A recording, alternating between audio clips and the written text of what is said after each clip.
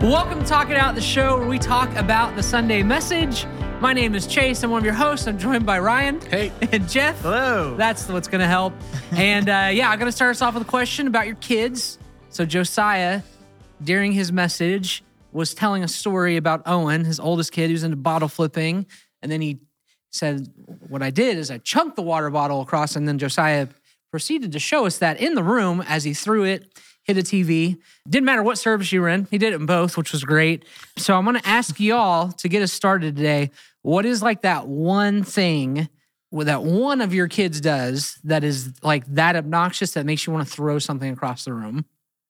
Mine's probably when we're trying to put like shorts on and he just wants to have wiggle time. And he thinks it's the funniest and goofiest thing ever because he's moving around and I'm trying to put clothes on him. And so I just have to like pin him, really. Mm-hmm. Wiggle time. Yeah, my 6-year-old Elin has selective hearing. And so I don't know, like sometimes I'm honestly concerned. I'm like, do we need to get you checked out? But then she will hear me, like if it's food related, she could hear me from like 3 houses away. So I think she's fine. But she will just say what to no matter what I ask. Like if we're this close and I'm just like, hey, I need you to go get your shoes on. She's like, what? First of all, why are you speaking so loudly? Second of all, I just asked you, I know you can hear me because you just watched 14 episodes of Bluey. You can recite every word. Uh-huh. So yeah, just the constant what. Oh my gosh. God bless her heart. What? Yeah, I'm trying to think. There's a lot of things I feel like that are annoying. So many things. But just to try to narrow it down to one, I think it's like a food thing. Like there's always a snack, a goldfish bag, an applesauce pouch, like something that just gets left behind. And it's like you went all the way, and like Lucy does it now, who's 2, and she like knows where to go. But it's like, you know how to go all the way over there, grab it, bring it over, open the bag, eat it all, but you can't just walk back to the trash can. And it's like, that frustrates me a lot. I'm like, just take it back. And I want to chunk it across the room at the trash can. Yeah. But that's probably the one that they both do. Like, no, it doesn't really do anything right now. But Lucy and Daisy are constantly like, we'll get up and they're already up eating muffins, like the little mini muffin pouches, you know, on the couch. Then just leave them there.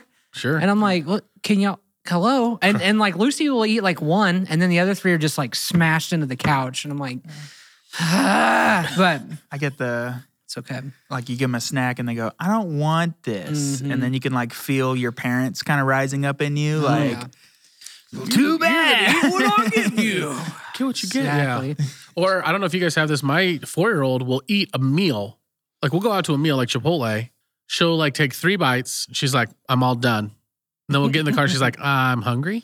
I'm like, no, you're not. And it's like, yeah. You'll never be hungry again. Typical kid things, but it's still like we expect them. Yeah. But when that happens, it still like derails you. Yeah, you can't control it. It's just, it just is what it is. It is what it is. Well, so the message really hinged on one story in Mark chapter 9 of the man with the demon-possessed kid and the kind of infamous line of like, I believe, but help my unbelief. That's how I've always, the translation or whatever, I always just remember is like, I believe, but help my unbelief. And I want us to talk about that line, but really about doubt and about the importance of doubt, maybe the fear of doubt, but just kind of diving into like this man had doubt in him, which is why I think he was able to admit to saying like, I need help with the parts of me that don't believe right now. To me, like that being kind of my perspective of the story, like my perception of it, like I want us to talk about doubt. So just for the sake of us having a working definition today, like how would y'all define doubt? Not looking for anything crazy deep, just how do we define doubt? I don't know. I think there's a natural trigger in all of us where we just go like, but what if it doesn't? I want this to really work out, but what if it doesn't? Okay. And it's just that. Yeah. That feeling. The lack of certainty maybe would be what I would say. Okay. Or like an inability to believe something to be true or, right. As you think about, like, let's put this big topic of doubting God, Jesus, faith, spirituality, like thinking about just doubt in your everyday life, how has that affected you? Whether it's doubting that something's going to work out, doubting that you're going to make it on time to something, how does that inform yourself, your body, your emotions, your thoughts as you think about these kind of minor things in your life.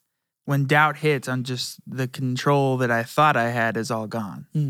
This is a situation that I can't decide how it's going to end. And so I don't know. And so I'm going to keep going the way I think I should, but there's going to be this just kind of small little anxiousness within me just going, what if the rug gets pulled out from under me?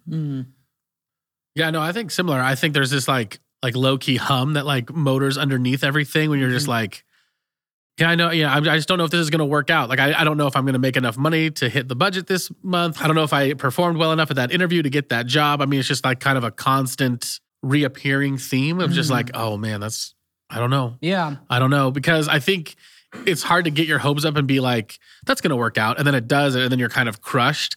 So I almost feel like I use doubt as kind of like a crutch to be like, yeah, see, I knew it wouldn't. And that way it's kind of like, I don't have to face like the failure or the insert emotion or reality there. Yeah. So I think that's how it kind of sneaks itself up, even in little ways. I mean, I'm not saying like I'm soul crushed if I don't get something or if I'm late to something, but that's kind of how I use it as a crutch almost of like, yeah, I knew that wasn't going to work out. Yeah, I like that thought. And I think this is going to help us set up as we dive into this conversation more. Like you kind of said uncertainty and there's a lack of control.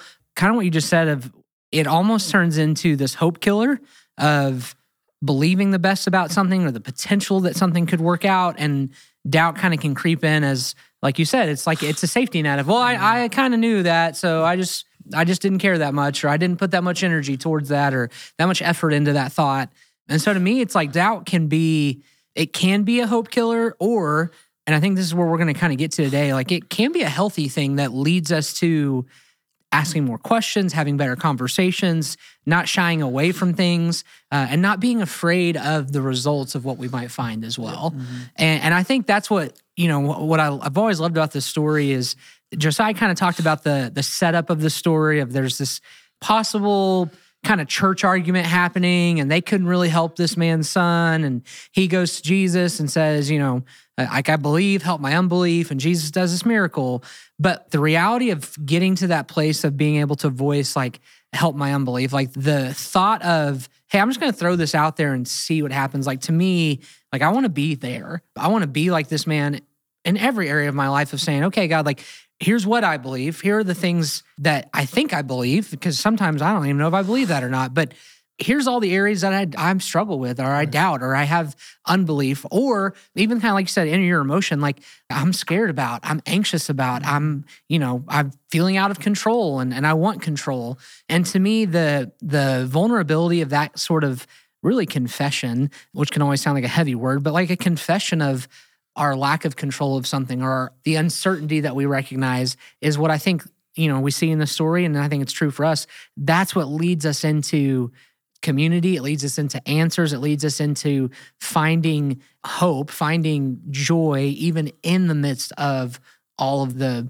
uncertainty and lack of control and all the things going on around us that would try to steal our hope. And so as you think about doubt within spiritual conversations, within our faith, within the church. We've all kind of mentioned, we've worked with students before, and I think that sort of phase of life of a young person who ask a lot of questions, they go through those seasons of doubt. We all do, but like especially I think that time frame, like how have you, and when you've done a good job at this, like how have you been open to walking with someone through a season where they did doubt, they did ask questions, they were uncertain about the things that they maybe grew up hearing related to their faith? Yeah.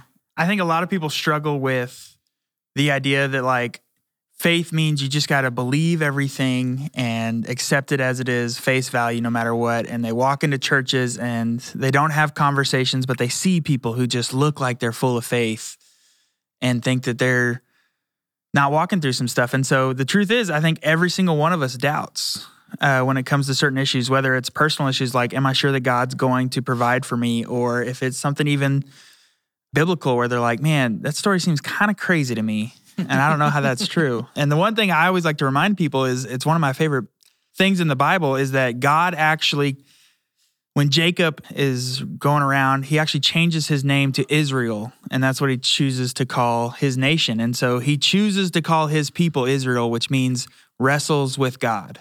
and that your faith is not supposed to be this thing where you just like, whatever somebody says, just believe it, but you're supposed to wrestle with it. You're supposed to go, man, is that really true? What do I believe? What don't I believe? What can I put to the test and see if it's true? And I think when you have that kind of mindset of like, hey, I'm going to test this stuff that I'm doubting, I'm going to test it out. I think God kind of honors that and shows up in those moments. Yeah, and so, you said last week Solomon's your guy. Like I always say, Jacob's my guy. Yeah. I love his whole story. I think one of the most beautiful, And his like coat, his written, colorful coat. that colorful coat, you know. One of the most beautiful pictures I think written is that picture of him wrestling with God, with the angel of God, with Jesus, however you want to interpret that. But it says like as the sun was rising, he's leaving the place he named Penuel, and he's got this limp after that. And like the walking with the limp towards a new day is a picture of Israel. It is a picture of you've striven with God and man and prevailed. Not won, but you've prevailed, like you've kept going. Yeah. And I think that's exact. I love what you just said there, Jeff, because that's it. Because we see that throughout. Like that's the Old Testament story is sometimes they got it right and sometimes they got it wrong. Yeah. And God still provided what they needed. And his name was Jesus and he shows up later. And I think that is really it. It's like this ability to not give up the struggle, the questioning, the conversations. When you do stop asking, when you do stop wrestling, when you do stop having conversations and allowing your beliefs to maybe even change and adapt and to hear other people's thoughts and sharing your own thoughts, when you stop doing that, as I think when you do become that person who kind of fall in line with whatever you hear and that's it. And I think that's when this whole thing becomes kind of meaningless. Yeah. And now you're just following a weird Christian playbook that nobody asked you to follow. Yeah. One of the things I love about that story and that I would encourage kind of this attitude towards anybody who wants to be a follower is kind of this desperation that you see in Jacob where he's refusing to let go of this person. And I think it's something that we need to adopt as well, where there's going to be stuff that you doubt with, stuff that you struggle with, stuff that you fight with, but do you have this desperation of like, I'm going to hold on to you? Just like you said, see it through to the other side. Yeah. I think you guys are both hitting the nail on the head. For me, it's a pretty personal thing because I grew up and I'm sure you guys are similar or know somebody similar. Like I grew up in a tradition that was very much like you have to have your mental furniture arranged a certain way when it comes to faith. And so back to what we were talking about last week with everything being spiritual, right? Like doubt was not spiritual. That was a no-no. You can't have doubt in the tradition that I grew up in. You have to be very certain. I grew up in a good home. My parents did well financially. I didn't want for anything. So it was very easy to kind of fall in line with that belief system because it's like, well, yeah, why would I have doubts? Everything's taken care of for me. I'm told it's from this God. Life's going great. I play sports. I hang out with friends. I'm doing fine. And I'm the least bereaved person I know, by the way. So that also contributes to it, as I've just never really had to deal with loss. And so I grew up believing that, like, God operates in this certain way. And then as soon as I went away to a different country for a little bit, and I came back, and then I kind of got married, and all of a sudden things didn't operate the same way. I had some of these experiences that kind of were like, well, that's odd. Like, that's not how I grew up. That's not how I was taught to view God or worship God or talk about him. And so that really kind of like the bottom fell out for me. And I was like, oh boy, I don't know if any of this is real. Like loving God, but then I just saw like third world poverty firsthand. All of these things, I was like, oh man, that's not how I was told God was going to show up in those situations. You said that's not how I was told. Right. God, Right. What you had been taught. Yeah. Was 100%. this one way, this was 100%. Good. But for me, that was the truth, right? That was how God was going to show up, but that's how I was taught. And then when God doesn't show up like that, you either have to like play dumb, you block it out, or you have to reevaluate. So the bottom dropped out for me. And it took me a long time. Like I went through, they call it a dark night of the soul. I went through like a dark decade of the soul almost. Of like 8 years where I was just like, none of this makes sense. I don't understand. I don't know what to believe. I wouldn't say I was an atheist because there was something there still drawing me there. But it was almost like I had to go into the heart of all of those things instead of being and pretending they didn't exist. And I think that's kind of where we get into trouble. And where I tried to talk to people about doubt now is so many people think doubt is a bad thing. It's not part of the spiritual journey. And so anytime they come across doubt, I'm like, I'm going to stuff that down and pretend it never happened or doesn't exist, or I'm not going to question it or even go into it, when in actuality, And kind of what the story is saying, right, in Mark 2, or you see it in Matthew at the end, even after he's resurrected, they see the same verse, right? Like some believed and some doubted after he resurrected. It's just like, you have to go into the heart of those doubts, into the heart of those questions. You have to touch, the wounds, your own wounds, instead of just being like, those didn't happen. And that's the only way you get to a significant place after doubt, is to actually kind of wrestle with those doubts or those questions or those feelings, and actually get like, what's at the heart of that? Instead of just being like, well, I'm just going to go back to believing how things were. I'm not going to pay any attention to that. And so that's how it is for me, and how I hope to and try to lead other people, is just like, what's at the heart of that doubt? What's at the heart of that question? Instead of just like, oh, those questions don't have any place here. Like, you got to believe that God is who he says he is, whatever that means. Really is whoever your parents, or whoever your pastor, whoever your youth group leader, or whoever your spiritual mentor is, whoever your priest has said that he is. And that can sometimes be really good and sometimes be, hot garbage, honestly. You talked about how the things that were taught to you. Because I can't remember the verse, but it's the verse where it talks about how you have to work out your faith. And I think that's something for each and every one of us, where it's like, even if you feel like everything's fine, you're not doubting and stuff, like this whole idea of changing how you live your life isn't something that it's not like a switch you flip on. You got to work it out. There's things that have been taught to you that you got to go, is that true? And figure that out for yourself. You can't just keep walking and go, yeah. Not even gonna think about it. Who cares about all these other instances where it hasn't gone that way? Right. So let's dive into this then, because I agree with everything you're saying, but I think from one side, Ryan, like you said, there's this, hey, don't doubt kind of agenda maybe that you hear from probably denominational, pretty conservative churches that just kind of like we say, here's your rule book, follow the rule book, and this is what you do. I think especially in this day and age that we're in now, with the ability to hear lots of perspectives of things, like I find, at least from most of my circle, people listening to lots of different angles and opinions about things, which is good. But the other side of that coin, I think there's sometimes maybe a little like fear of 100%. Asking questions, of admitting that, I don't know how I feel about this, or I'm doubting. Let's talk to that person. How do you encourage someone to that? Because I think for me growing up, if I ignored the, hey, you have to do this, say this, worship like this, pray like this, then the other side was like, yeah, but if I start asking questions, then like, I may leave the church. I may not believe in God. I may whatever. And so there's almost this fear of like, I feel comfortable just like this, being this cookie cutter. That's enough for me right now. So like, how do you encourage someone who is afraid to ask questions to maybe ask questions or engage in those types of conversations? I thought about it because it reminded me of a couple weeks ago. I had a dentist appointment, and I'd been putting off the dentist for quite a little bit of time because I knew I was going to get bad news.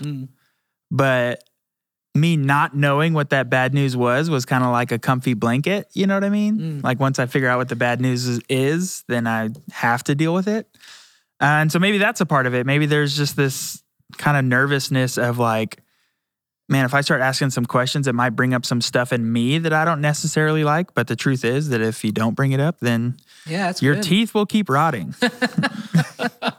I hear you. Like it's that idea of, like you kind of said, that feeling, Ryan, of that part doesn't feel right. Or that thing I keep hearing you say over and over from stage, not sure that's really real. And it's that deal of like, I don't think that's real, but if I start digging into it, I might find out that's not real, or that's not true, or at least like I can't receive that truth for myself. And then like you said, Jeff, I got to deal with it. Like it's like I got the diagnosis, but now like I need to go solve that. And I think that's probably part of it, is like there's this knowledge and knowing of some of this doesn't connect. But if I dive into that connection, I'm going to have to actually deal with it then. I think like a real life application would be, I don't know, when you hear like a bunch of Christians in a room with all smiles on their faces doing the whole God is good all the time, and you're going in there like, and that just kind of like hits you the wrong way.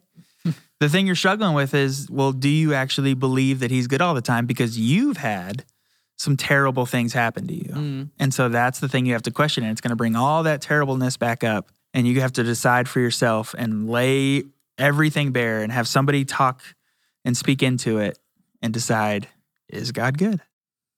Man, that's such a tough question of how do you lead people into that? I mean, I think what has helped me is having people around me that gave me permission. Like I think people are looking for permission to ask questions because so many of those older traditions that we grew up in did not give you permission to do that. Exactly what you're saying. Like I didn't have a permission to doubt. So I had all of these feelings. And I just had to keep them bottled up because as soon as I did, that was like, oh man, God, looks down on you for that question almost. Yeah. So I think trying to be somebody who gives permission, because that's what I received was permission to doubt or to question or to be angry. Like this happened to me and I'm angry about it and I'm going to shake my fist to the heavens and that's okay. Like God's big enough to handle that. I think, making sure that we talk in such a way that it's like God, sometimes I think we make God so small, like he's so easily offended at things. And it's just like, if you're not giving him like this certain amount of praise or certain amount of worship or acting in a certain way or being a certain way or volunteering a certain number of hours or whatever it is, if God is that easily offended, then that's not a God I'm interested in worshiping or following or being a part of. This God is all-knowing, all-powerful, created the universe. Like I think he can handle whatever your issue is. Yeah. I think he is, mature enough to handle whatever you have to say. Yeah. If you need to go outside and literally scream curse words up into the heavens, like he's fine. So I think like just giving permission, for me has been a huge thing. And then, like really kind of, I think that's why this podcast, I've enjoyed being on this podcast is that it like opens up things that you can't get to. For instance, right, the message yesterday, we can talk about it so many different angles, but at the end of the day, like, man, what is that a vision of? Well, that's a vision of Jesus coming in full humanity to lead us into our full humanity, right? Like the full spectrum of human emotion is belief, questioning, and doubt. It's not just belief. It's not just unwavering belief. And, Jesus doubts on the cross, my God, why have you forsaken me, right? I mean, Peter Rollins even goes, take it what you will, but like God becomes an atheist on the cross. If he can doubt, we should be able to. Like that's the full range of human emotion. So I think giving permission and then, being able to talk and speak and unpack things in a way that people are like, I never saw that way. Nobody's ever told me about that. That's been helpful for me and that's what I try to do for others too, is just giving them that space, opening up and creating that space. That's good.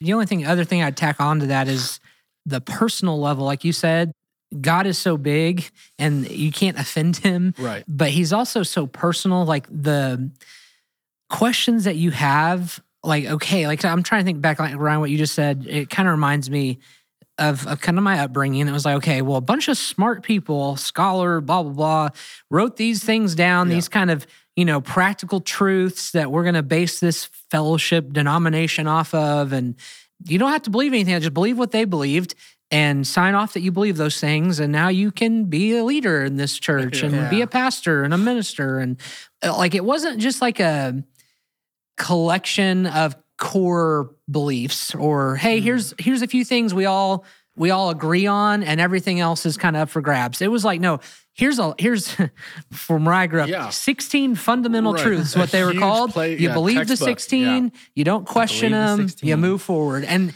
the thing with that is a bunch of people sat down in a room, figured that out, and they're fine, whatever. Tacked 3 to 5 Bible verses to each of them, great. But like that's just such this group effort for something where it is personal. Your personal take on a belief, a truth, an interpretation of a scripture, whatever it might be, that is important. Jeff, like you said, you talking about like bringing your own or working out your own salvation, right? Like that with fear and trembling, like that's up to you to do. Someone can't do that for you. They can guide you, they can encourage you, but like you have to do that work.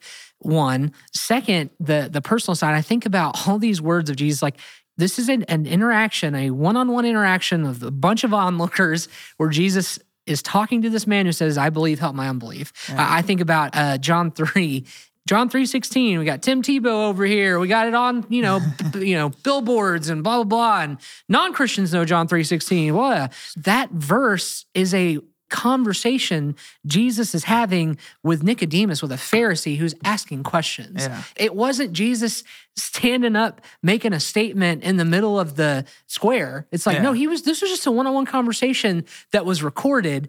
We now make it this sort of stage announcement, John 3:16, when it's really like sticker. Jesus telling Nicodemus personally, like, hey, how do you not understand? You're a teacher. Here's what the truth is. Let me remind you, it's this. Yeah. These are personal interactions that Jesus is having with people.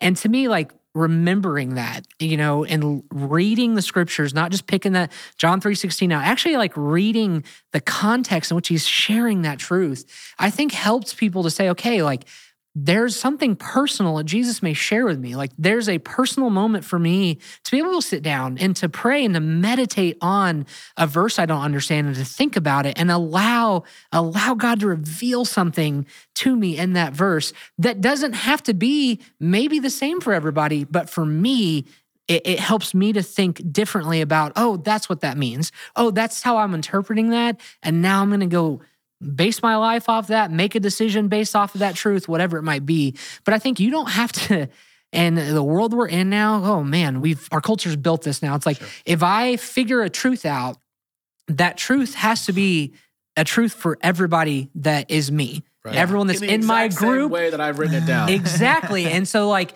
I have to go project that out now. And it's like, no, like you don't. Yeah. No. You work out your own salvation. You don't work out everybody else's. Yeah. Like you figure it out for yourself. And then go live and be a human. Like go be a human Jesus is calling you to. And of course, like there may be a time for you to share your opinion about that. That's what this is about. That's what the podcast is about. That's what being in community is about is, I haven't thought about that verse like that.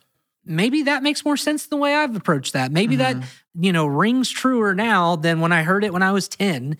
And like that to me is, I think, the importance of these conversations. But like that is how we doubt well. Yeah. Is like knowing this, it's a personal thing. It's a personal journey. It's a personal opportunity. Yeah. Because Jesus was personal. Like these are one-on-one conversations. So and when you understand God's heart towards you, he's omnipresent. He knows everything. He knows you. He knows your thoughts before you have them. He knows your heart better than you do. He already sees the doubt that you have. And so if you're going to have a relationship with him, do you think he wants to talk to you where you're going, no, everything's fine, don't worry about it? Or do he want you to be open and honest? Yeah. Because that's where the relationship grows. And that's where you learn what faith is. Faith isn't just the switch of believing. It's going, man, I'm doubting, but I'm choosing to trust anyways. Yeah. No, and I think this kind of leads into really the second half of this conversation. We have kind of doubt. We talked about that, and Josiah kind of got to this a little bit of like, someone doesn't always have to win. Like, it's not about your argument winning out. It's not about, your opinion or your interpretation of a scripture, or pick your thing, being the winner. It's like, no, like that's the whole point of this is like, in a very corny cliche way, it's like, we're all winners in Jesus, like, because we're all humans and we're all loved. And so it's not about having to win. Yeah. It's about growing and it's about learning and it's about having conversations and it's about learning how to be empathetic and seeing things through other people's eyes. And that to me, it is what Jesus modeled, but like, that's really what it is. And so like your doubt can lead to that. Your questions can lead to an open conversation. Someone else's questions about your faith can lead to a good conversation. And it doesn't have to be that your opinions, your perspective on something is the right answer and I win, you lose, because the world has turned everything into that. And that's not gotten anyone anywhere. And so as you think about that sort of right, wrong, win, lose kind of deal, like how do you personally battle that in yourself? How do you personally battle the need to be right and maybe not even out loud to anyone, but just for yourself, like, no, what I believe is still right. Like, how do you battle yourself when sometimes you may be wrong or when you gain a new perspective that's different than what you may have always believed? For me, it's been reshaping how I think about that, right? It's been, I had to, and that was part of my dark night of the soul, was I actually had to almost drop that idea of winning and losing, because that's exactly what I thought it was, right? Like everything was done so that I went somewhere else north when I died and not south, right? And I don't know how deep we want to get into the heaven and hell debate, but like that's what life was about. It was about disembodied evacuation. Like I'm going somewhere else. Some part of me, essence, true self, is going to go somewhere else when I die. And that's the only goal. And that's kind of what I built my early faith on. And then when, like that doesn't hold up under suffering, under cross-cultural, experiences, sometimes we were like, oh boy, like that's not enough to get me through this thing. And so I think for me, it's become about, I just can't play that game anymore. I can't play the win and loss game because I end up disappointed, sad, kind of just like totally just Eeyore, like down in the dumps every time I try to play that game. And so, yeah, we all do. So I think you have to play a different game, right? Like, is the universe like against you or for you, right? Has God created this whole thing to be like a participatory pushing forward in love, or is it a restrictive, like there's only a certain amount and you better hold on to your pie and I can't let you have any of that pie, right? I mean, like we've done that with just evangelicism in like I have Jesus in my little pocket and I don't know if you're ready to get what I have for you. Like, are you ready? Have you put like what? Yeah. I've had to stop playing that win and loss game and just, start to see things in a totally different light. Like, is the point winning and losing? Or is the point, right, participation? We talked about it last week. Like, if everything is spiritual, then there is no losing. Like, we're all winners in Jesus. But like, there's no, I mean, there's almost no such thing as failure because, like you're growing.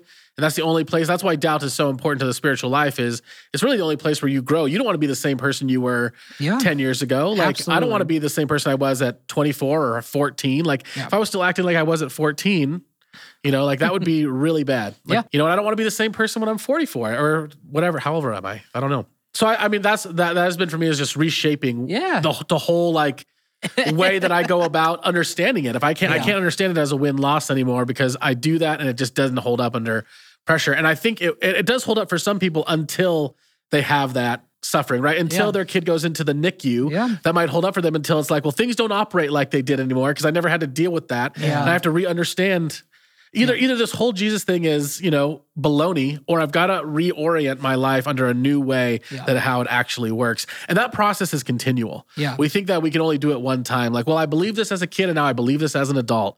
Almost like you're saved or you're reborn again and again and again because, like you keep learning and keep growing and things get comfortable, then they get uncomfortable. And then you've got to like, we're fine with that in other spheres of life, right? Like athletics, I'm fine being like, I got to get better. I got to change how I'm doing things. I got to learn how to hit a different way. I got to learn how to block a different way. I got to learn how to kick this goal a different way.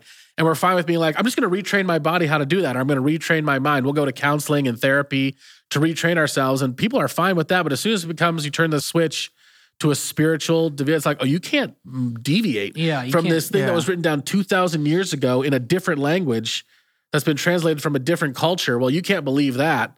Or you can't change that. It's like, what? Well, and I like what you said that it's, there's not a good metaphor for it. And that's part of the problem. It's like we've made it win-loss. We've made it a game. We've made it a sport every part of our life. And the thing is like, it's just not like that doesn't work. You can't just drop your sport analogy onto your faith. Yeah. And you said that kind of born again, like the word that I think the church word you could use there is sanctification. But like sanctification, that this active process that we're in of becoming like Jesus, and it's not a win-loss. It's not a you did it, you didn't do it. It's like everything you face is an opportunity, a reframing of mind to practice something and fail, to practice something and it worked, to learn something, to mess it up and come back from that mess up. Like that to me is part of it's all the process. It's all every day. If you've got to use win-loss, like every day you win when you participate, like when you don't disengage. And that's where you said earlier,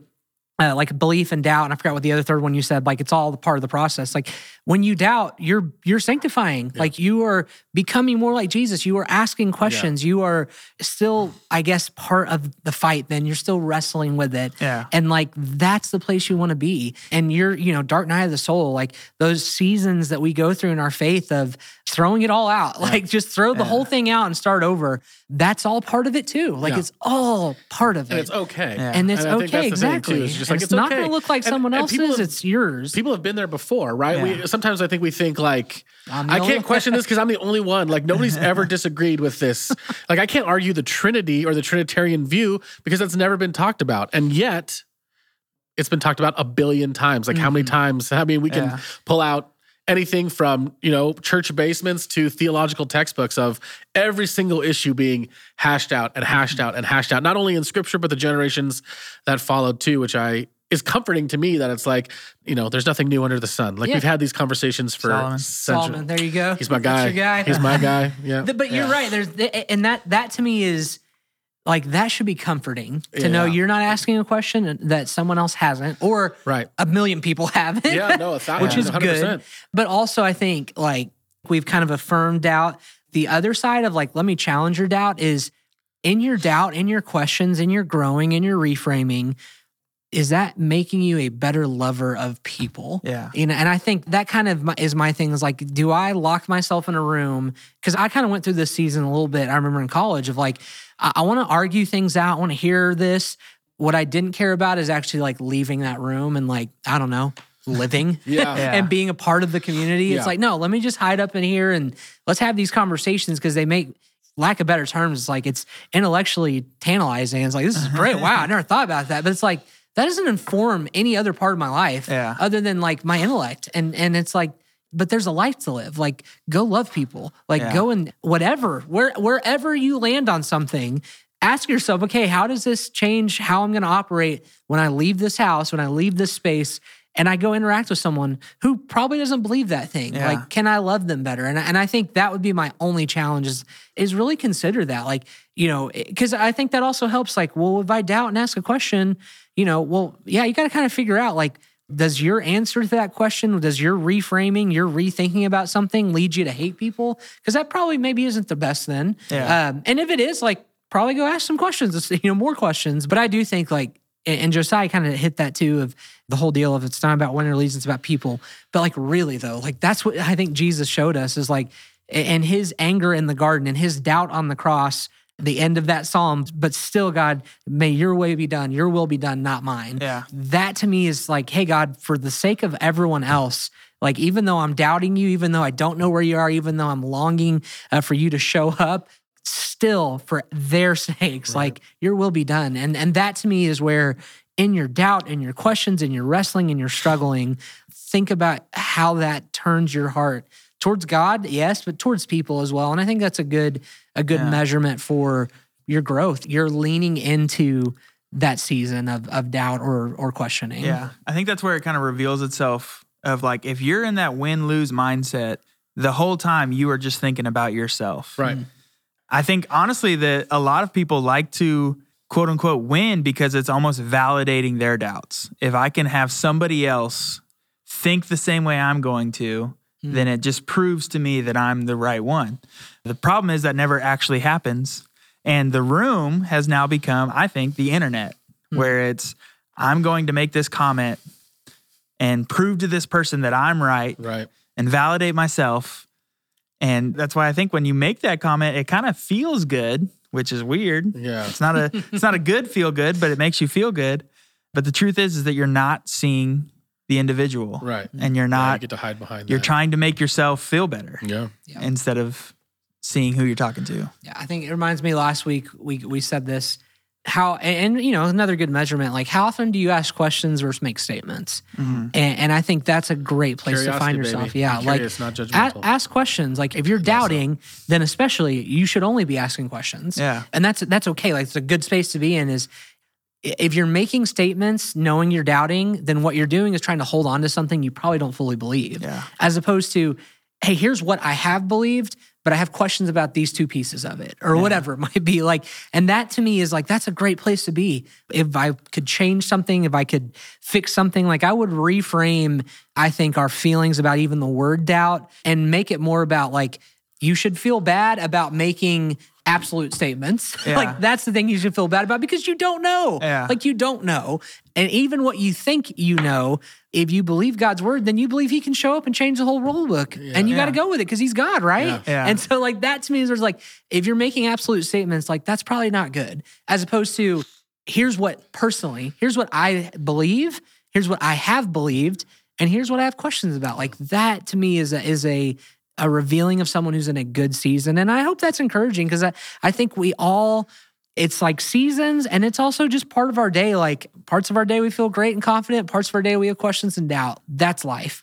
And so if you find yourself being curious and asking more questions than statements, then like kudos to you for being in that space and being healthy and being open to hearing others' thoughts and still personally wrestling with it. Not just taking Ryan's answer for yours or Jeff's answer or mine, like whatever, but like saying, thank you for that perspective. I'm going to go think about that. Like that's a great place to be. Right. Yeah. Yeah. I mean, even, in the Greek, the word doubt is distazo, right? Which just is where we get stance and distance from. So like, right, stance, obviously stand and distance. Like I'm going to stand at a distance from that. It has really nothing to do in the original language with like, I'm not going to believe that or that's total hogwash. Yeah. It's just like, I mean, like I can like Chase and think he's a good guy and I can still stand at a distance because I'm maybe not ready to get that close to him as a friend or, whatever. I mean, we do this we're all married here, right? Like there are times when it's like me and my wife need some distance. It doesn't change the fact that we're married. It doesn't even change the fact that I still love her and adore her and want to be with her. But it's just like, right now we need some distance. Like I need to be in a different room. I need to go for a drive. Same thing with our kids, right? I mean, you can stand at a distance from something right, for a time period. Yeah. And it doesn't mean that it's like nobody would question if I needed a day off from my kids or my wife or anything that I don't love them or I don't want to be married anymore, or that I'm just going to abandon my family and be a single guy. That's not at all what I'm saying. But again, when we put it into the spiritual thing, it's like, well, then you're a heretic or you're a backslider or whatever Christian verbiage you want to use. So I think that's interesting. And other thought I had was Brian Regan was talking about comedian. Yeah, he's the best. He was talking about this idea of like, kind of the same idea, don't make statements, is, like basically holding your beliefs loosely with like an open hand instead of a clenched fist, because he's like, all right, the next book on the shelf could change the game for you. And I think we've all been to that place where it's just like, man, I was so like set that this was it. And then the next thing I heard just like blew my mind. Yeah. And then it was just like, well, then I let that go. And it's like, well, if you just would have held that a little bit looser, you would have put your foot in your mouth or you would have had so much turmoil within yourself, because it was like, man, I could make a few less statements and maybe just ask a few more questions or just sit with it in quiet. Like maybe just shut your mouth for a bit. Yeah. So back when I did college ministry, that would be one of the big things that I would see amongst college kids is they'd come to this university and they would have these beliefs that they were just holding on to so tightly. Afraid to lose. Yeah. Yeah. And whenever something happened to kind of blew that up, it blew up everything. Yeah. Instead of like, hey, this is just something that's really not that big that you're meant to wrestle with, but now your whole soul's just exploded. Yeah. So that's so funny. I just was remembering, I was just reading the story of a girl who was like, she went to a Christian high school and I think she was writing a paper maybe about evolution or something like that. And, like her school taught that like 6-day literal creation, evolution's a tool of the devil, yada, yada, yada. And then went to Biology 101 and watched a presentation on evolution and was having panic attacks because she had been told, like, her parents called the school and tried to get this science teacher fired at the high school because he was saying, like, maybe have an open mind about evolution. And that was like, it was so locked down that it's like, I can't believe anything else. And then went off to college. And the very first thing, she was literally having panic attacks. Like, and other kids are just like sleeping because they're like, I've heard this before. And she was just like, how are people not taking this seriously? Like, this is like life and death. Yeah. Because she just had such a tight, like, if I don't believe in a 6-day literal creation, then Jesus is not real or does not have any power. And I just think it's exactly what you're saying of like, if you just like, stop white knuckling everything. Because it would make things so much squeeze just like, so tight, you squeeze the life out of it. Yeah, 1,000%. And at that point, pinning there's down the no butterfly. life, there's nothing left but rule and law. And that's exactly the picture of why Jesus came. It was to bring the life back to the law. Then you're sitting there going, this man's breaking the Sabbath, we should kill him. That's what you become. Yeah. Exactly. Because no, it's about this thing written down. We have to do this. It doesn't matter that people are starving. You're breaking the Sabbath. And that to me is exactly what we're saying. Is like, think about your heart towards people in the middle of that. And it's like, how does that hold up? Like, how does that hold up? Because Jesus didn't take rest. He went and helped the guy. And it's like, how did that hold up? Like, not great for the white knucklers. Like, not great for the people who were finding security in the law, in these standards, in the practice of the religion. Once again, that's scary then. That's scary. But to me, like, part of dealing with even that fear or that anxiety around that is part of becoming like Jesus. Like, it's part of loosening up. It's part of ultimately, like, it's part of setting your mind and your heart and focusing on the right things in the midst of all of this. Not just the law piece, not just the heady pieces about things, but like really like the heart behind all of it, which I think was Jesus' kind of whole deal, is trying to remind them of the why behind these things. Yep. And that to me is ultimately what I hope your doubt, your questions, all of your curiosities come back to is helping your heart to shine bigger in that. The love you have, the love that God has for you and for others, to be able to operate in a bigger manner. And if your questions and doubts are leading to that, then great. If not, then yeah, like pay attention to your fist. Are you holding on too tight to what doesn't need to be held on to? So, any final thoughts? I did want to share this just because I think it's a great example. Whenever during Josiah's message yesterday, I started thinking of a movie, and it was Indiana Jones. Yes. Okay. And I think it's the last one, The Final Crusade. Last Crusade, but it's fine. Last Crusade, yeah. That's fine. But he's got to do Final this. lap. He's got to keeping do this score. like quote leap of faith, right? Yeah. And Oh, man. he's like looking over this chasm, and it looks like he's gonna like fall to his death. But instead, he jumps out and he lands on a bridge, right? And I just thought, for some reason, that popped in my head because I think it's a great example of what this is like. It's like, this is what faith is. Like, you having doubts. He is terrified that if this doesn't work out for him, he's just gonna fall down the cliff. But he had faith and took his little leap, and that's the way it should feel. Like, so when you're doubting and it seems scary, that's not a bad feeling. Scary is, you can be comforted in that fear because God's perfect love will cast out fear. But it means you're pushing yourself and you're trusting in God, and you're actually it's revealing your faith that even though you're scared, you're doing this. And so be comforted in that, Even and though don't you're run scared, from you're it. still asking. Yeah, that's good. That's good. Yeah, I think the last thing that I would say is just that, no matter where you are on this spectrum of, however we want to define doubt, whether it's uncertainty or we're just going to stand at a distance from things, your mental furniture and your mental furniture and my mental furniture can all be arranged a different way. Or if you want to throw out all the furniture and decide what you're going to move in, fine. But that now what, right? Like, what are you going to do? Like, there's still an invitation. Like, there's still this gift of life. And how are you going to participate in the world? Or you're going to participate in such a way that, the world is a cold, scarce, unforgiving place, and I just have to get mine, and I got to hold on to it? Or are you going to participate in like the life-giving Trinitarian flow that we see over and over and over again? There are different ways. So no matter how you want to arrange your furniture with doctrines or beliefs or denominations, like, how are you going to live in this world? Are you going to live, believing that it's generous and abundant and that there's always enough? Or are you going to believe that, that it's not? And that is kind of what I think it kind of boils down to. Putting it oversimplistically is like, is being generous a better way to live, right? Is taking care of another person a better way to live? I mean, you have to kind of like figure those things out, and like, what are you going to do, regardless of how you want to arrange the Because you're going to rearrange, and it's going to be rearranged for you. Like, life's going to happen, and a storm's going to blow in, and there's always an NICUs are going to invitation. happen, and There's always an deaths are going to happen. Yeah, and so it's like you're going to get tossed up. Yeah. Setting your mind on what's outside and how things are going to shift, sure, but like what you really think about the whole thing, then everything else, then you can loosen the grip, Right? Because everything else won't be. It's just a gift. Yes, exactly. You get to decide what you want to If do. you with build it. your house on the rock, There it the is. furniture can change how it wants. Is that Solomon? That's all. I think that was Jesus. Jeff's standard version. I hate when people say that. Well, this is my interpretation, book of opinions. my translation. Oh, well, thank you so much for joining us for Talk It Out.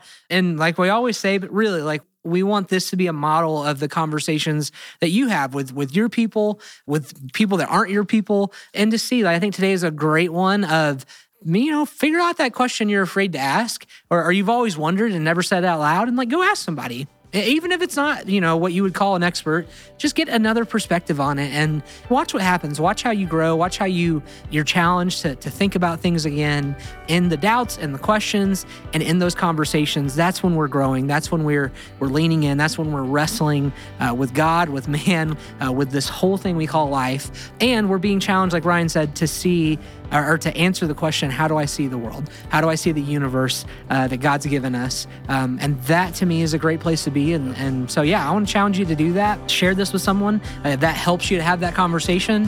And we look forward to chatting again. And so, yeah, we'll see you next time here on Talk It Out.